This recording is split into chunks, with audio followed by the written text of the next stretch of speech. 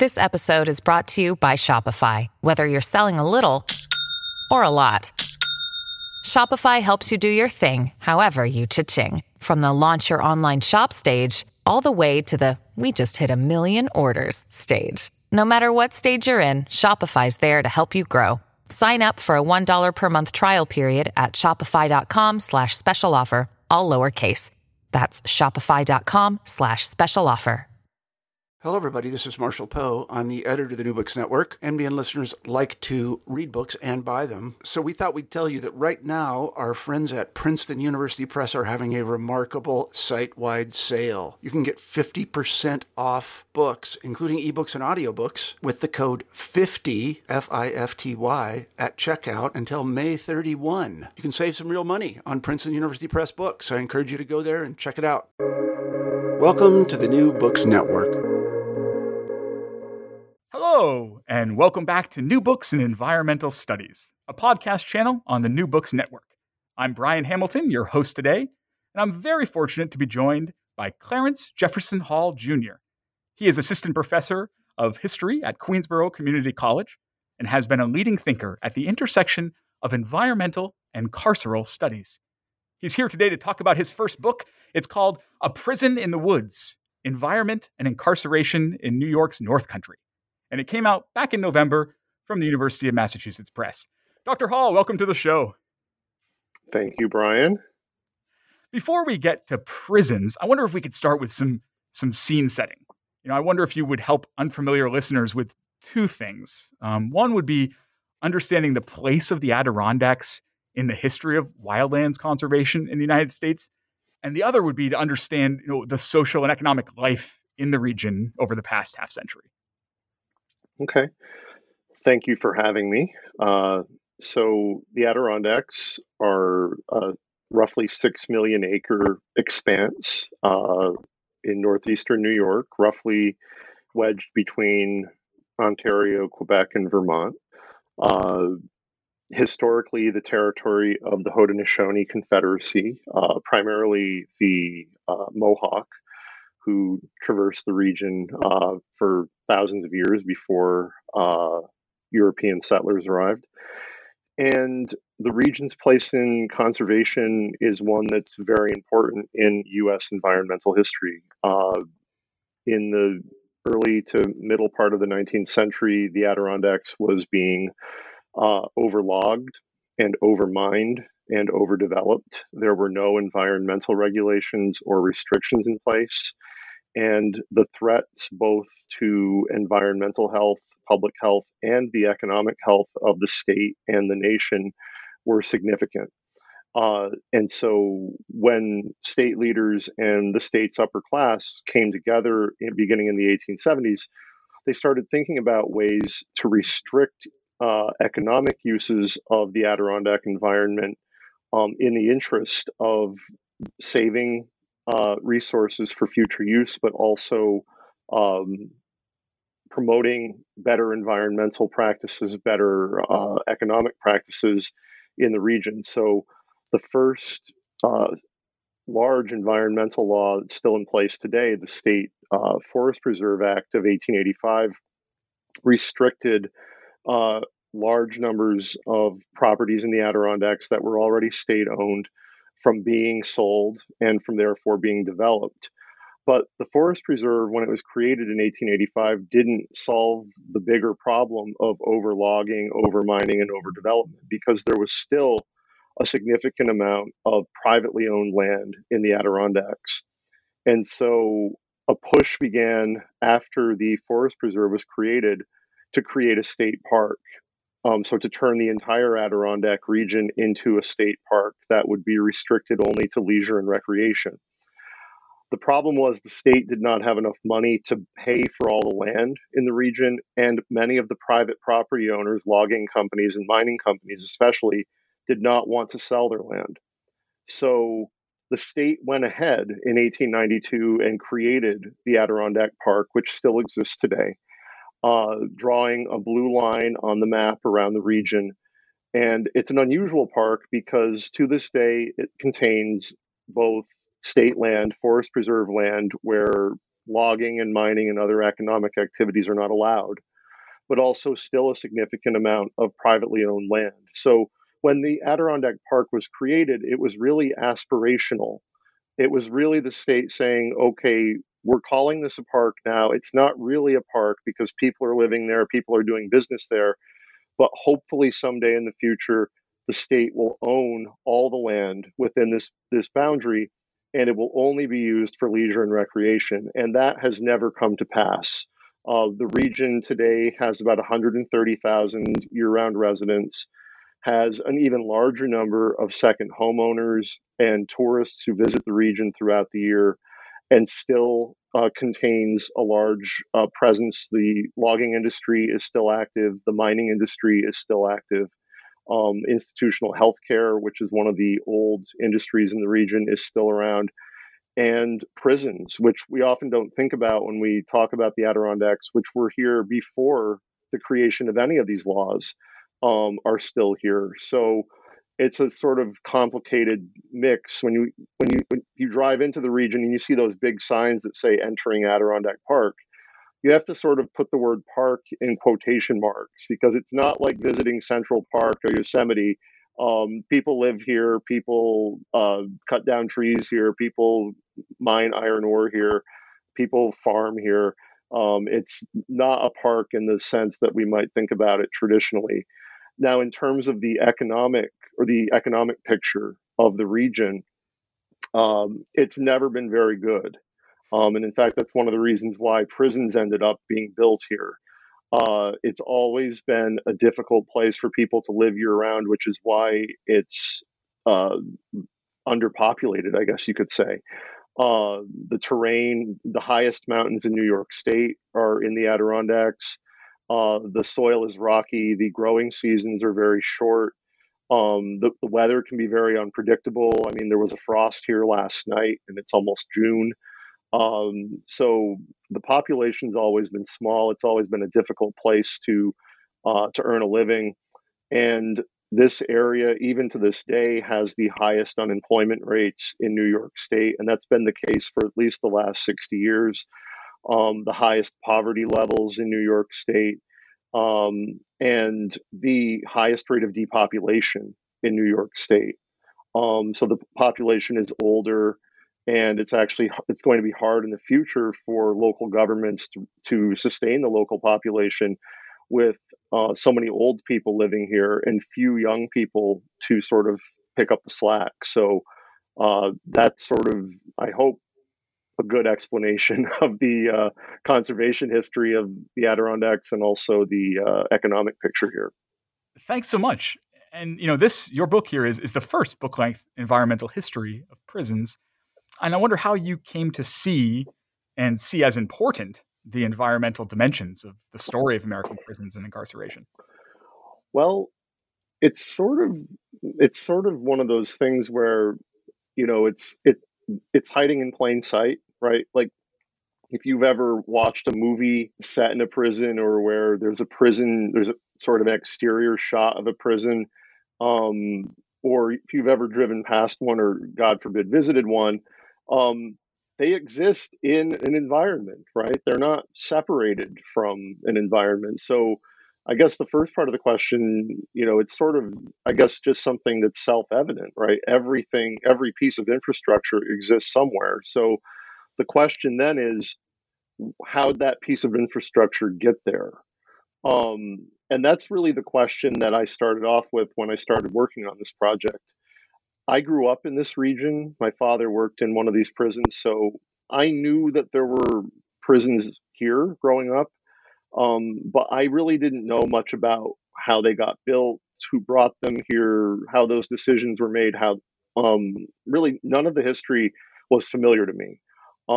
So I just started with that basic question: how did these things get built? And since the ones I write about in the book are inside the Adirondack Park, there had to be an environmental dimension to their construction. And so as I did the research, that became evident, that in the 1840s, when the prison in Dannemora, where my father worked, that when that one was built, even though there were no environmental regulations, in place at the time, the state's decision to build a prison in that location was specifically because of the local environment, because of the iron ore that was available for incarcerated people to mine and for the state to sell and keep the prison financially solvent. And then later in the 1970s, 80s, and 90s, again, environmental factors play a role in the state deciding to locate prisons in the Adirondacks. They're not trying to extract wealth from the land in the late 20th century, but the environment they're looking at is one that's economically depressed. It's one that contains a lot of abandoned infrastructure, like old public schools, old mining facilities, old tuberculosis hospitals that can easily be repurposed and renovated and reopened as prisons. So, sort of at every step of the way throughout the research, I found that really the environment was really a primary factor in the planning, in the siting and then the planning of prisons in the North Country. And I would say for folks who are interested in prisons in other parts of the country, and we all know about some of the more famous ones like Alcatraz and San Quentin and McNeil Island. I'm sorry, of course it comes to me now.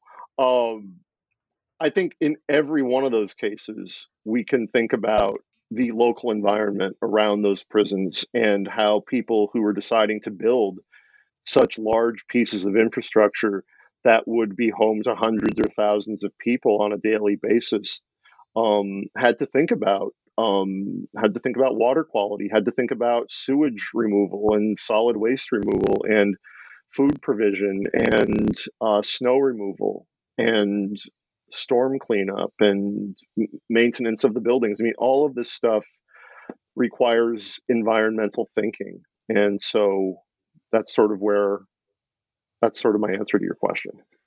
Maybe it's because I've had your book on my mind these last few months, but it seems there's recently been a dramatic increase in reporting on, the environmental threats to incarcerated people, whether that's tracking how prisons are so often found near Superfund sites, or prisoners exposed to contaminated water, or even depending on how we define environmental, reporting on prisons as epicenters of COVID outbreaks. But these are actually rather distinct from the environmental dangers of prisons that some of the folks in your book are concerned about. What were the environmental impacts they homed in on? So local people who were confronted with the reality that a prison would be built near where they lived, where they vacationed,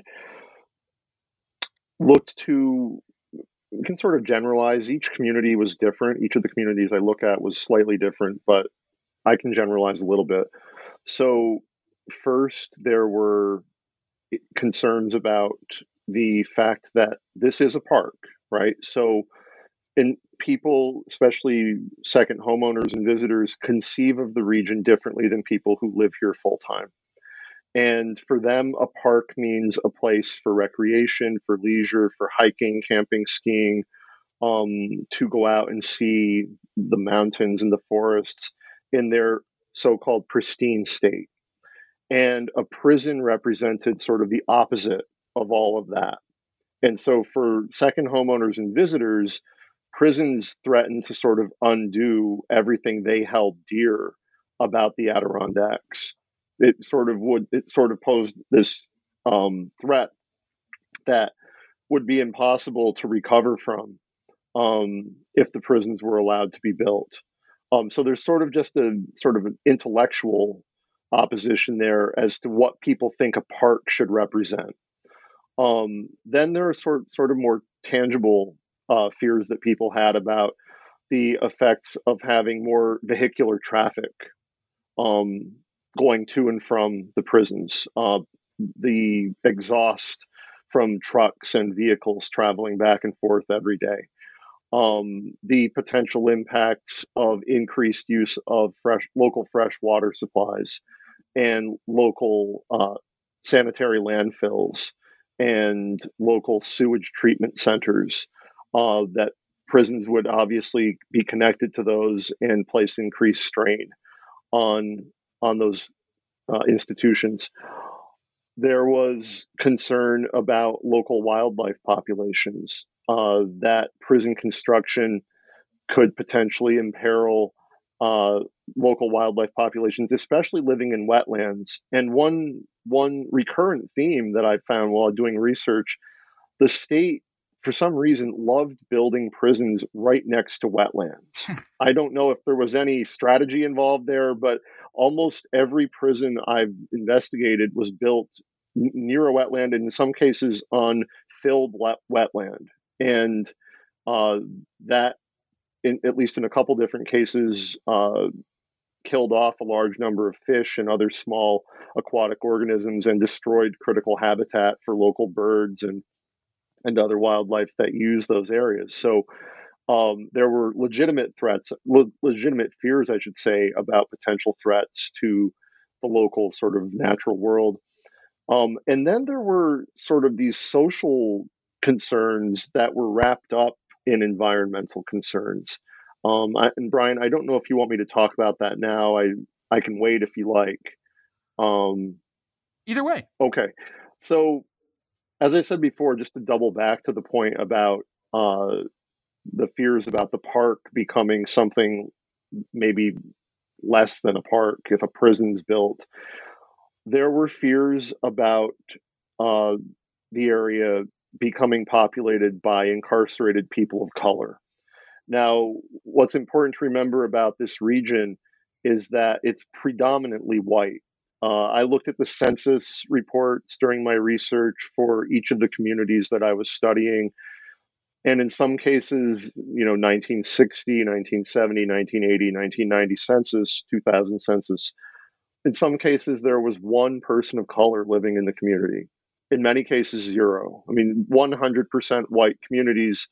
And in New York State during this period, 80% of the incarcerated population came from communities of color.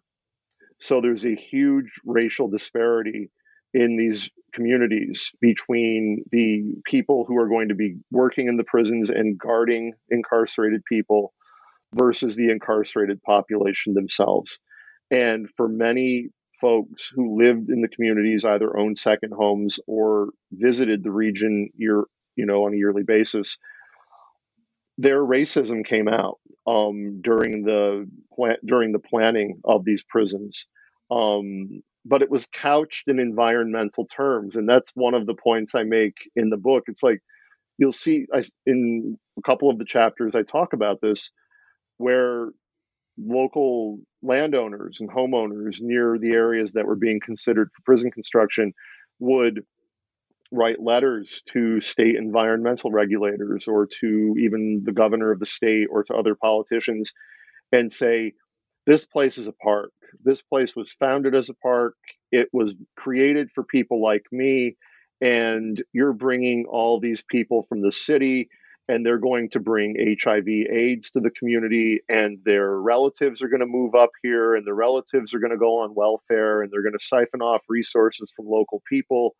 And in some cases, the racism was just direct. And I won't repeat the words that were used in some of these letters. Use your own imagination, where they simply said that this is basically an area for white people, and that people of color don't belong here, whether they're in prison or out of prison. And why did they say that? They said that because this is a park, right? So they always couch their racism in these sort of environmental and conservation terms. Now, what's interesting is that what I found in the research is that they never made these claims in public.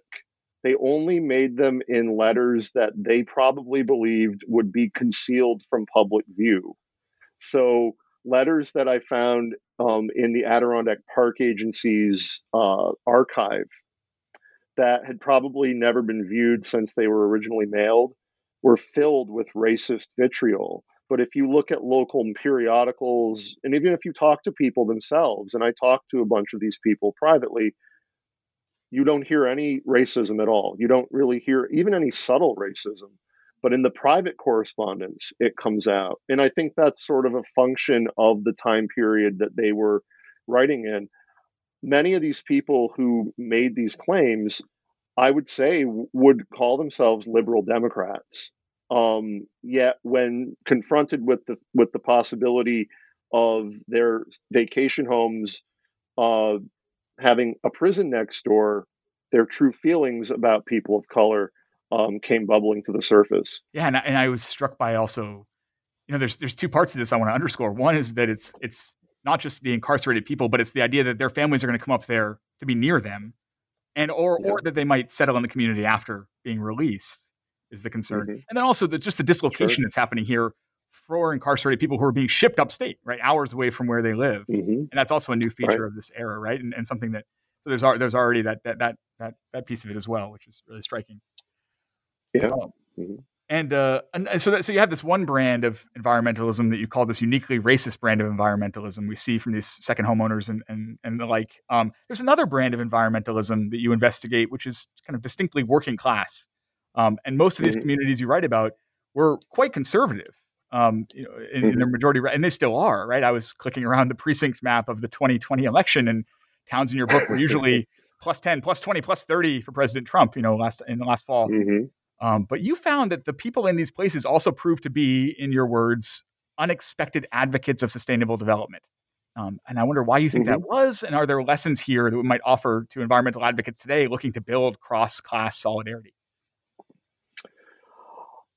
That's a very important question, and one that I think students and scholars will be looking into more, I think, and it's a really important area of focus for us to think about. Nobody wants to live near a potentially threatening piece of infrastructure, right? Nobody wants to live next to a piece of infrastructure that might pollute their drinking water. Nobody wants to live in a community that's filled with garbage along the roadsides. Nobody wants to live with crumbling roads or sidewalks. And nobody wants to live in a place where the air is not fit to breathe. So in some of the communities, what you've described was quite clear, but in others it was more subtle. When we talk about the local people who live here, who are mainly lower income, who are going to be the people who rely on the jobs in the prisons, yes, many of them wanted the prisons to come in, but they did not want them to come in and damage their health or damage the health of their environment. I think that sometimes, when we think about political debates over environmental law and environmentalism, it's sort of, for many people, a very black and white issue, right? There's a conservative agenda and there's a more liberal agenda. But I'd say that the vast majority of people want to breathe clean air. They want to drink clean water. They don't want to see garbage on the side of their roadways. They want their cars, when they drive them, to be able to pass smoothly from destination to destination. They want to be able to walk on their sidewalks and not trip and fall. Everybody wants a clean and healthy place to live. And so whenever prisons posed threats to people's health, even people who were in favor of prisons would stand against them. You could see this in the community of Raybrook in Essex County, New York, which is near Lake Placid, where the Winter Olympics were held in 1932 and 1980, which has two prisons that I write about in the second chapter. You see this in my fourth chapter on the community of Lion Mountain, which was historically a mining town, where the local town officials kept trying to bring in these potentially damaging developers who were threatening to undermine an already damaged environment. And the town population, which was mainly poor and not well educated, stood against these plans, right? Stood against economic development plans that would have given them jobs, right? Because they were worried that these new developers would come in and further damage an environment that had already been damaged by over a century of unrestricted iron mining. So I think that one of the lessons of of my research, and I think other folks too who are working in similar topics, is that, we often think that, people who vote Republican or identify as conservative are anti-environmental, they're against environmental law or environmentalism. But if you tell them, and I've talked to people around here about this, if you were to take all of those laws away, take all of those regulators away, and tell them, okay, this is what life would be like without these laws, without these restrictions, it doesn't take very long for them to come around and say, okay, you know what? Environmental law is a good thing. Just don't tell anyone I said that, right? So I think that's a good, I think, like you said, understanding this is a good way to build solidarity with people who've maybe been taken in by Fox News, and maybe been taken in by what their neighbors say about tree huggers and environmentalists, but just to realize that there's great value in the EPA, for example. There's great value to be found in public health laws, and like you guys are all doing, wearing your masks. I mean, if you value your life, there is great value in having these things, and it's often, and poor people can benefit from them in the same way as the middle class and the wealthy. So I think that's how I would answer your question. I wonder if we can loop back and talk more about the labor that incarcerated people do. You mentioned back at Dannemora in the 1840s, they're meant to be there to mine, and that might seem a very old timey vision, but you're right that the prisoners are laboring in this landscape straight through the period you're talking about, and the potential labor of incarcerated people is central to the political debates that go on about whether to put a prison in, and also central to the material effects of prisons that go in there, especially to the conservation infrastructure of the region, which is, of course, so crucial. And I wonder if you could say more about that. Sure. So when New York State first started planning to build a prison in the Adirondacks, this was in 1842, the State Assembly Committee on Prisons held a hearing on where to build the state's next prison. The state's first two prisons, Auburn and Sing Sing, which you may all have heard of before, those two prisons were overcrowded, really by the early 1830s. And the state said it needed to build another prison. And so it's looking for a new place to build a prison. And it chooses an area that at the time had no community. There were no roads. There was no town. There was really, up here, there was spruce forest. And they choose to build this first prison on a mountainside that's heavily forested. There's no road that goes there. There's no one living there. And so you might think, well, why in the hell would they decide to build a prison literally in the middle of nowhere? I mean, even indigenous people didn't go there. It was just impossible to reach. And it's because they had a plan, right? The plan was, we're going to use incarcerated people to develop this place, to remove all these barriers to progress, to cut down all of these trees, to flatten this landscape, to build roads, to create iron mining infrastructure, to create wealth for the state, to keep this prison financially solvent, and to generate economic growth in the region. So no prison in New York State was ever built just to incarcerate people convicted of offenses. Every prison that was built had these grander ambitions in mind, right? And often involving incarcerated people working in the landscape. So, for example, I've been up here during the pandemic. This is where I'm from. I normally live in New York City, but when the pandemic hit, I packed my bags and came home. I was just driving on a road yesterday. There's a road here called the Plank Road, and today it's a road where there's just extreme poverty. I mean, make you cry driving along this road. That road was originally built out of wooden planks, and it was built by incarcerated people who were sent out to cut the trees down, to saw them into planks, and to build this road. And many of the roads that people drive on in this county today were built by incarcerated people. They're nicely paved and smooth today, but in the past, they were not. Without incarcerated people, it's hard to see how this area would have developed during that time. And you can see it in the history, right?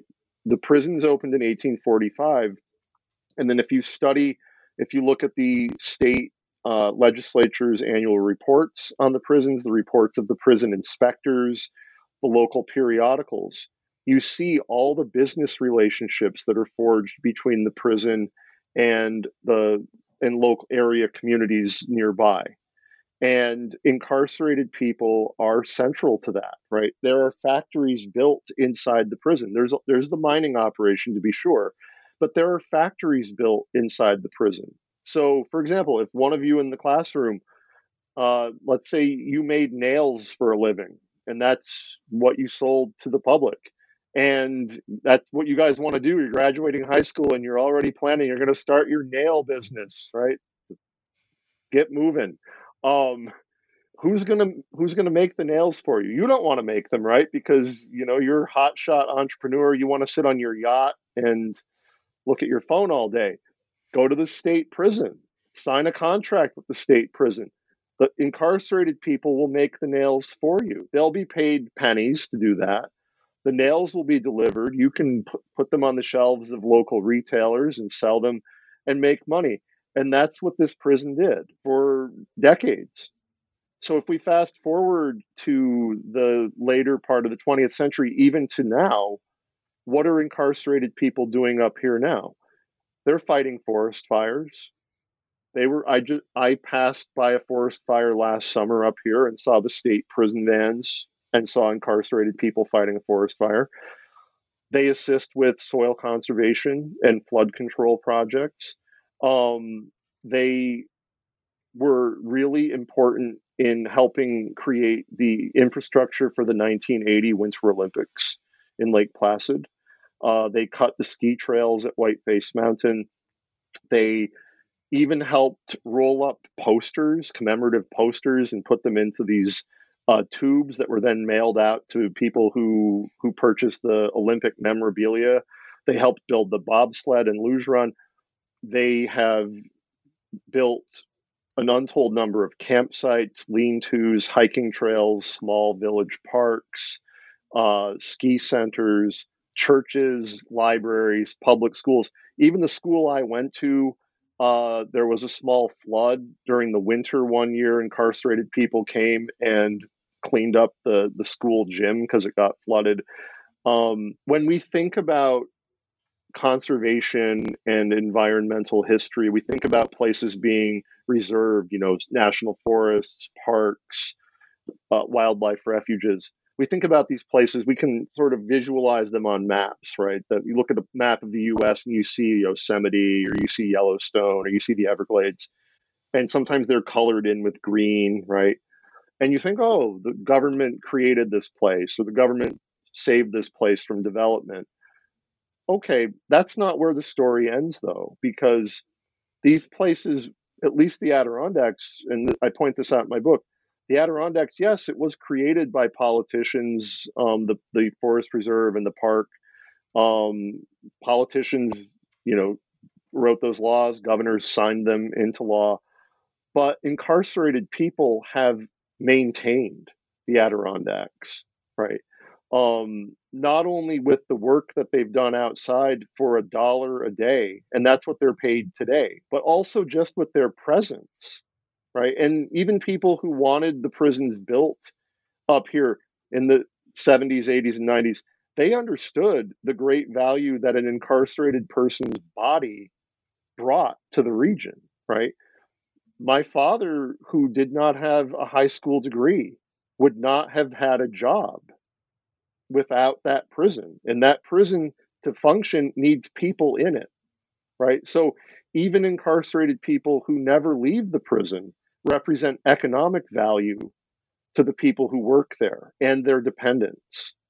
So it's really hard. If you visit this region, it's very hard to visit a place, travel through an area of the Adirondacks that has not been touched in some way by either the prison system or the labor of people who are in prison. The book takes us chapter after chapter, one battle after another, over the siting of new prisons, and opponents lose them all. That this is the era of mass incarceration, after all, and all those being sent to prisons with these new sentencing rules have to go somewhere. And the state processes don't give veto power to local communities, so these new prisons get built. That is until Tupper Lake. I think they tried 5 times there, and the opponents won every time. Why did the story go differently in Tupper Lake? So Tupper Lake is an old logging town in southern Franklin County in the Adirondack Park.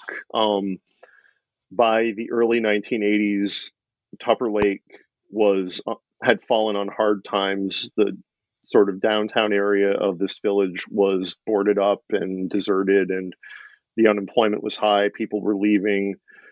But what was happening around Tupper Lake was that prisons were opening, and they were opening at a rapid clip. And so the village leaders in Tupper Lake realized maybe this is our ticket to economic prosperity. So Tupper Lake, at least in my book, represented an anomaly, because in the other cases I write about, the state simply decides, okay, we're building a prison here, we're going to build one over here.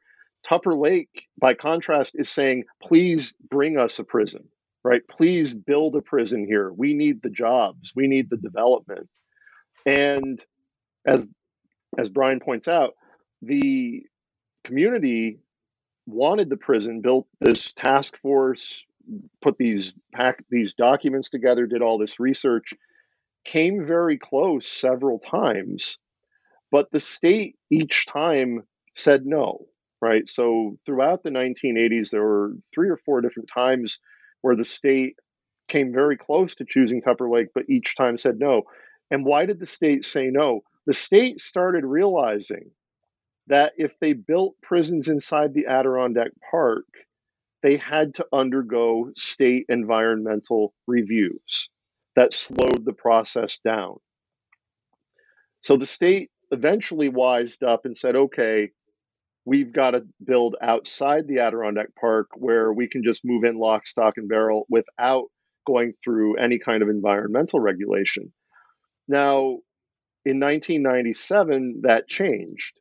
The state said, okay, we're going to reward you. You've been working now for 16 years to get a prison built here.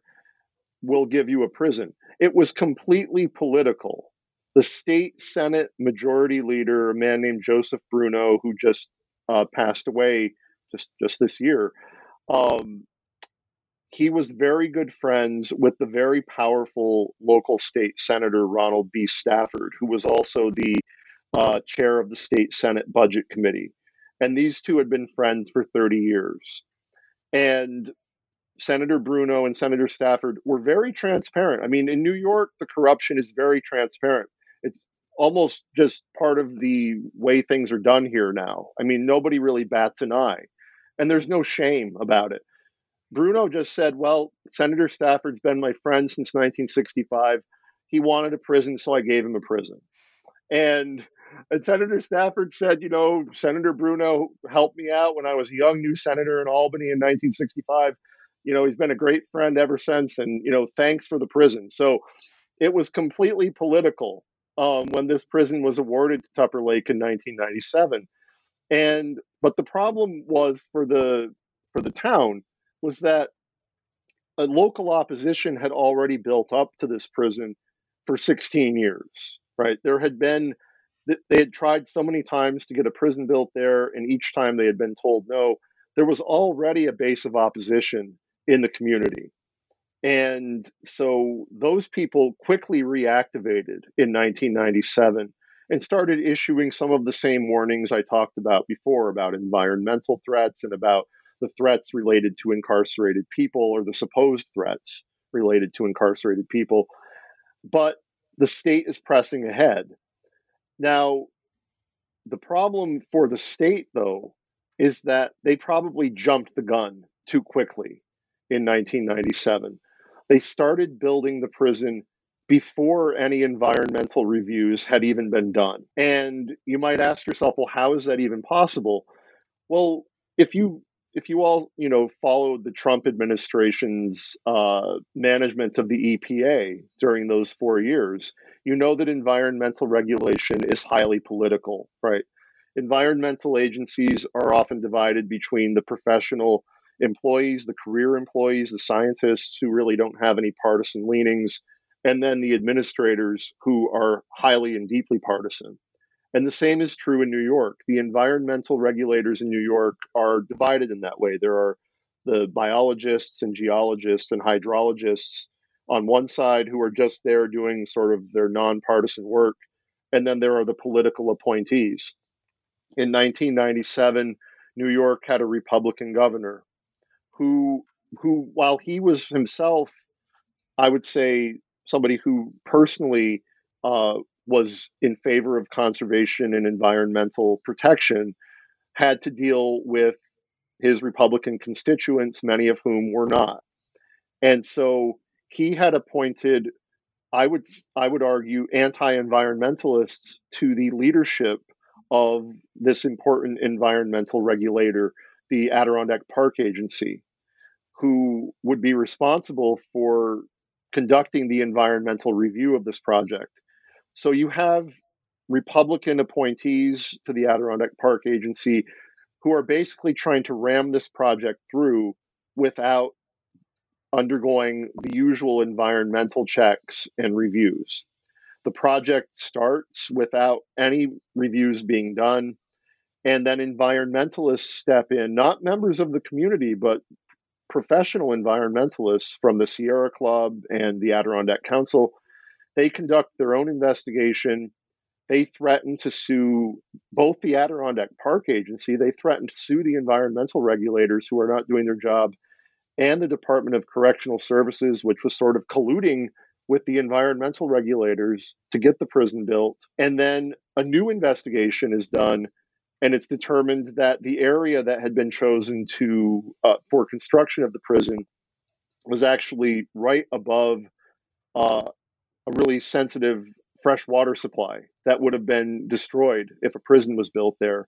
And then the state decided not to build the prison there and moved it outside the Adirondack Park. So in Tupper Lake, I think it was a case where the state really never wanted to build there. The decision to build there was political. And then once it became too politically difficult for the state to justify building a prison in that community, they pulled out very quickly. I know authors whose books came out during the pandemic have been hemmed in and limited in what they can do in sharing it with people. And now that some of those public health restrictions are lifting, I hope you can get out there and spend a lot of time sharing this work in upstate New York and around the country. When things calm down a bit after that happens, imagine turning your attention back to prisons again, or are there other topics that you're interested in? Well, I'll just say a couple ideas I'm working on right now. Of course, it has been very restricted. Really haven't been able to do anything the past year. One project that I'm going to start working on probably this summer is a digital map. So not a book project, but I want to create a digital map that's publicly accessible that shows every site where incarcerated people worked in the Adirondack Park from the 19th century to the present. Because again, I'm very interested in how maps influence our conception of environments. And maps, like in my book, Brian read my book, so he knows there's a map in my book that shows where the prisons are located. That was the first map I had that map professionally created. There are no maps like that show you where the prisons are located until I had that one made. There are also no maps showing us the true impact of incarceration on our surroundings, right? And I think you could make a map like that anywhere in the country, and it would totally change the way you think about where you live, where you visit, to understand just how pervasive prison labor has been in this country. One could do the same with enslaved labor, right? You could even do that in New York. Just to document these places and document them digitally, yes, so people traveling can look at their phones and see, okay, wow, I'm on a ski trail that was cut by incarcerated people. But I also think it's important that there be an update to the commemorative landscape of the Adirondacks, right? If you drive around here, you see a lot of historical markers, right? Benedict Arnold planned the Battle of Valcour here, and Champy, the lake monster that lives in Lake Champlain, he's swimming around over here. There's even a historical monument to the people who created the Adirondack Park. But what would it do if people visited the Adirondacks and they're driving around and they see one of those markers and they stop and they see incarcerated people built this bobsled run, or incarcerated people built this park or this lean-to, right? I think it would definitely change the way that people think about incarceration. I think it would help people empathize more with incarcerated people, right? That they're paid $1 a day, that many of the people were sentenced to terms of incarceration based on police corruption. I mean, young kids were sent up here for 15 years, felony convictions after a police officer stuck some marijuana on them, right? And they helped keep this place viable for visitors and residents. So I think I'm going to start with a digital mapping project that sort of just putting those pins on the map, showing where incarcerated people work, and also hopefully turn that into something that's more concrete and visible for people driving and walking through the region. Another, just a book project, I'll just add this in. A book project I'm thinking about is going back to the 19th century and looking at the experience of incarcerated people of color in the North.